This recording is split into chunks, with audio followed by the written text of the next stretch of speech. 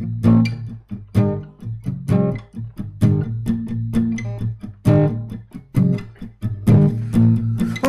to a new podcast, about Jesus and his mighty powers. I hope you'll learn some things today. Jesus is somebody that you need to know. Somebody you need to know. Somebody that you need to know. Why did you download this track? I bet you're wishing that you hadn't. Now you've heard this jingle. We're gonna learn some stuff, but Jesus been somebody that you need to know. Somebody that you need to know. Somebody that you need to know. Somebody that you need to know.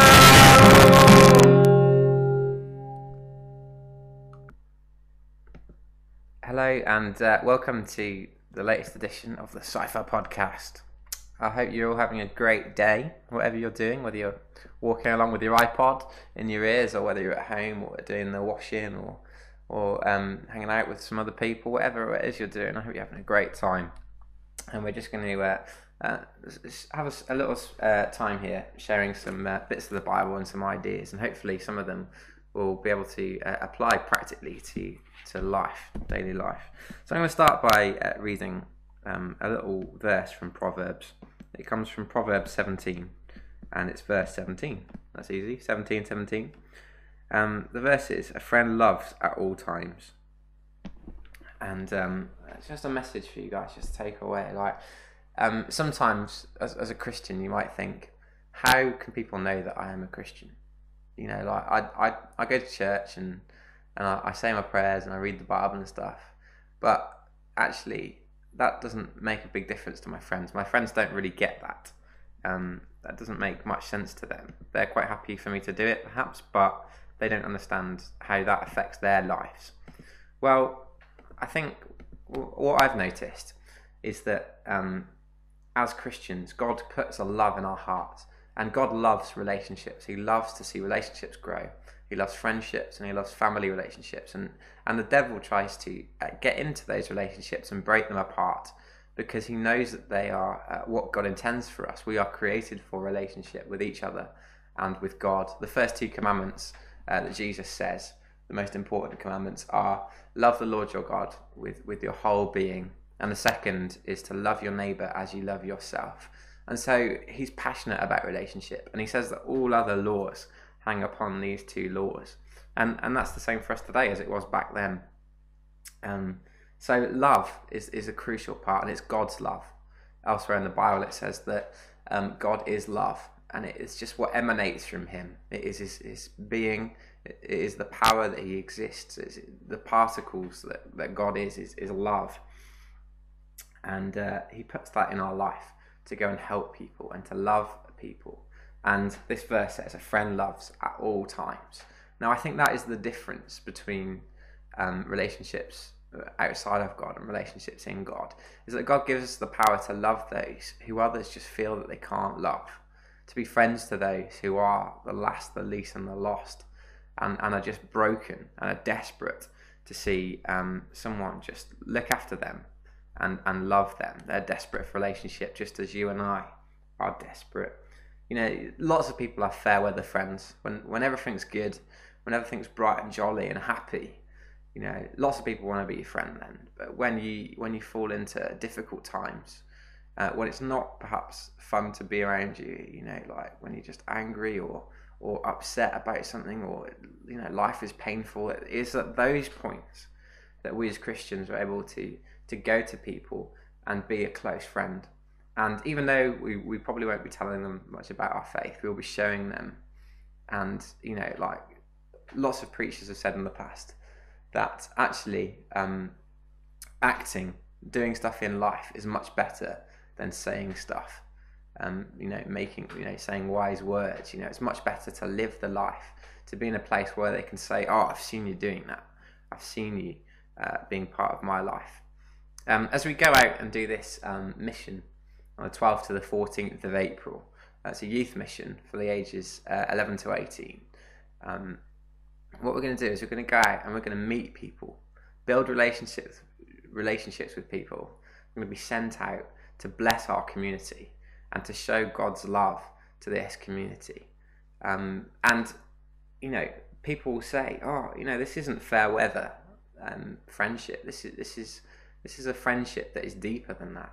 And even though we might not be telling them about God so much, we will be showing them and opening up the opportunity to explain about God's love to them. So that's just a really crucial thing about God's love over worldly love. I wanted to talk a little bit about John, the book of John, how it's written. It's obviously one of the 4 Gospels, and it talks about Jesus' life, but it's quite different to the 3 other Gospels. All the Gospels are very different. Mark is very much action-packed, kind of like a film trailer. Everything happens really fast and busy and quick. And it's all very like in-your-face stuff, like bam, there's a healing, bam, there's something happening with demons, bam, there's Jesus running to go and say stuff to lots of people, and it's all very quick, and you've got to try and keep up with it. Matthew is written to Jewish people, so there's a lot more emphasis on the Old Testament and looking at some of the prophecies that are fulfilled. Mark doesn't touch on those things because Mark's writing to a group of people who aren't Jews. So actually, why would he include all that Old Testament stuff? If you were a non-Jew, just be like, why are we reading this? And yes, we read it now, but we do have the Old Testament as well. Whereas people back then, outside of outside of Israel, they probably didn't have the same material that we have. We're very fortunate in a sense to have that Old Testament. So Mark leaves out those verses from the Old Testament, those prophecies. Luke gives a very full account of Jesus' life. He looks at every nook and cranny. He tries to go into great detail really and put as much in as he can. He gives a real holistic approach to Jesus' ministry and tries to include as much as he can. Now John kind of assumes that you've either read Mark or Matthew and that you understand actually what Jesus did. You know things about him. You know that you know the history, because the other 3 are very much like history books. They're like, this is what happened, and this is who Jesus was. Bam, end of story. Let's look at his story. Great. John, what he does is he takes a big step back and he says, just breathe in and let's look at the significance of these stories. So it's very much written very differently to the other 3 books. It's taking time to mull over, to meditate on those stories, on those things that Jesus did in his life, and it's very lyrical. It's a very beautiful book, and it's full of signs and wonders. But everything that is included in that, and not everything is included, like it's very different in stories wise from the other Gospels. He doesn't include all the other things from the other Gospels, and he does include some things that aren't in the other Gospels. So it is a very different book, but the significance of what he writes always has a purpose, and it's always, so he did this, but why did he do it? What was he saying when he did that? What was the purpose of that? Why is it important to us today? And so John is one that we can just really take time to really think over. It's not like Mark, like bam, bam, bam. It's like, right, this has happened. He's healed a nobleman's son. What does that mean for us today? So what I want to give you is just a frame for you to go away and look at this for yourselves, because John's just a really powerful book, and it gives you time just to really, really unpack a lot of the things that Jesus did. So it's split up kind of into 7, really, John's Gospel. There's 7 signs. There's 7 I am sayings. So he's often saying, like, I am the bread of life. I am the light of the world. And it finishes with I am at the very end when he's taken in before the religious leaders. And they ask him if he's the king of the Jews. And he says, I am, which in their language means I am God. That the name for God for the Hebrews was I am. So he's saying I am God, and that was his final I am saying. So there's lots of things to mull over, and we haven't got half as much time to get through these things as possible. But I'm just going to read the kind of manifesto for John's Gospel, really, like why was it written? What is the purpose of it? And it says that in John chapter 20, verses 30 and 31. So this is it. Now Jesus did many other signs in the presence of the disciples, which are not written in this book, but these are written that you may believe that Jesus is the Christ, the Son of God, and that believing you may have life in his name. Right, so that's the verse that summarizes the purpose of the book of John. They're written so that we might believe in Jesus Christ, the Son of God, and that we may have life in his name. So that's the purpose. That's why he's writing. So whenever we read anything from John, in a sense, it all comes from that. If we look at John 1, it looks at where Jesus came from and who he was and what he came to do. And then it kind of goes on from there, really. All of it points towards one thing. So, as I said before, there's 7 signs in the book of John. And they take the form of different things, really. But they show how Jesus is Lord of life, Lord of nature. He is the light of our life. He is the eternal life. He is our sustainer. There's so many things that it points towards. So a sign, any sign that we see on the street, if we have a sign that says Glossop with an arrow, we know that when we go to that sign, that isn't Glossop. It might say Glossop on it, but if I ran to that sign and said, "Hey guys, I found Glossop, look, it's right here. I'm here in Glossop," everyone would just look at you and think you're a bit crazy. So actually, a sign isn't the destination. A sign points us to the destination. And it's kind of like that with a lot of things that Jesus did.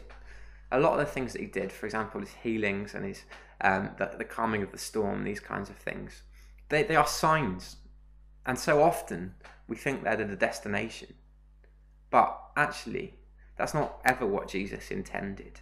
He intended for them to point towards him and eventually to his eternal life, which is a present reality today.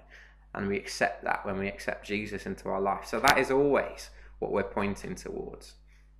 So just going quickly through the 7 signs. The first one is the turning water into the wine at the wedding of Cana. That's in John chapter 2. And this shows that Jesus is the Lord of nature, and he's able to change one substance into another. No one else has been able to do this. But Jesus was total Lord of nature. He was above it all. The second sign is the healing of the nobleman's son. And that's in chapter 4, 46 to 54. Jesus is the Lord of life and able to give life on the one condition of faith. So he's able to give life to those whom he wishes to. He has the total lordship over life and who it's given to. Number 3 is the healing of the paralysed man. That's in chapter 5, verses 1 to 15. And this shows that Jesus is the restorer of lost powers. No matter how sinful a man is, Jesus is able to give life to the spiritually dead. So he's able to do great, great things. And he's able to bring great restoration to real brokenness.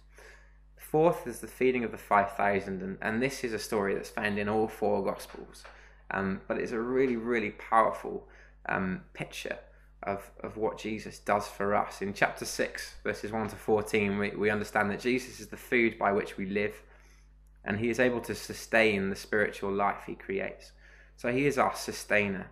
He is the food that we need. The 5th sign is the walking on the water. In chapter 6 again, verses 15 to 21. So this shows us that Jesus is our guide and our helper. He is able to come to his disciples, and no barriers can keep him away from his disciples in their times of need. And he has total power over the water, and nothing can overcome him. Nothing. Chapter 6, the healing of the blind man. Point 6, sign 6, the healing of the blind man. In chapter 9, verses 1 to 41, this shows that Jesus is our light, and he enables every person who is obedient to what he knows of Christ to find still greater truth. Whoever refuses to obey will have his present knowledge taken away. And then the final sign is the raising of Lazarus.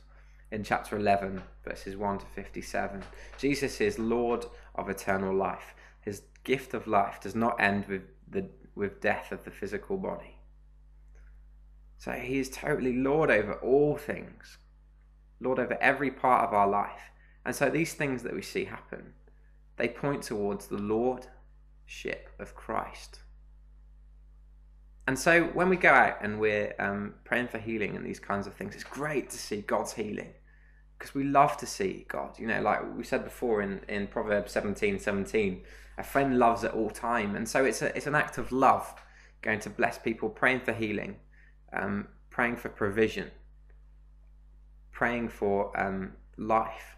All of these things are great. They're things that God has given, and they're things that Jesus lived in his life on the earth. But they always pointed to something else. They were always a sign. It was never like people were saying, oh yes, this healing is all I ever wanted. This healing is all I've ever lived for. People would say that, but it was never the end goal. It was never the chief goal of that thing. What Jesus came to do is bring life and to point towards him as the life, the sustaining life. So I'd encourage you to go and check out the book of John. Give it a go. Look at the I am sayings. Who is Jesus claiming to be? Who is he? And the signs. What does he do? And why is it important? Go and check them out and see what Jesus is saying to you. Spend some time mulling over. Right, we're just going to spend some time in prayer, and let's just allow God to search us, search our hearts, search our minds. Lord, I just thank you that you are eternal and that you give us so much, that you are our strength and our salvation, our healer, our sustainer, our restorer, our light and our life. Lord, you are above all things. And Lord, we praise you for your greatness, for being the Lord of all. And now we long for you to be the Lord of our lives. And Lord, we pray for those that are close to us. We pray that you would bless them and that you would be all that they need too, Lord. And pray for those that we meet in the street. Pray for those that we meet at work or at school or at college. Lord, I pray that whatever we do would point towards them, that we could be great friends to those and love them with your love, that powerful love, transforming love. Lord, we pray for your power. We pray for your life. In your holy name, Lord. Amen.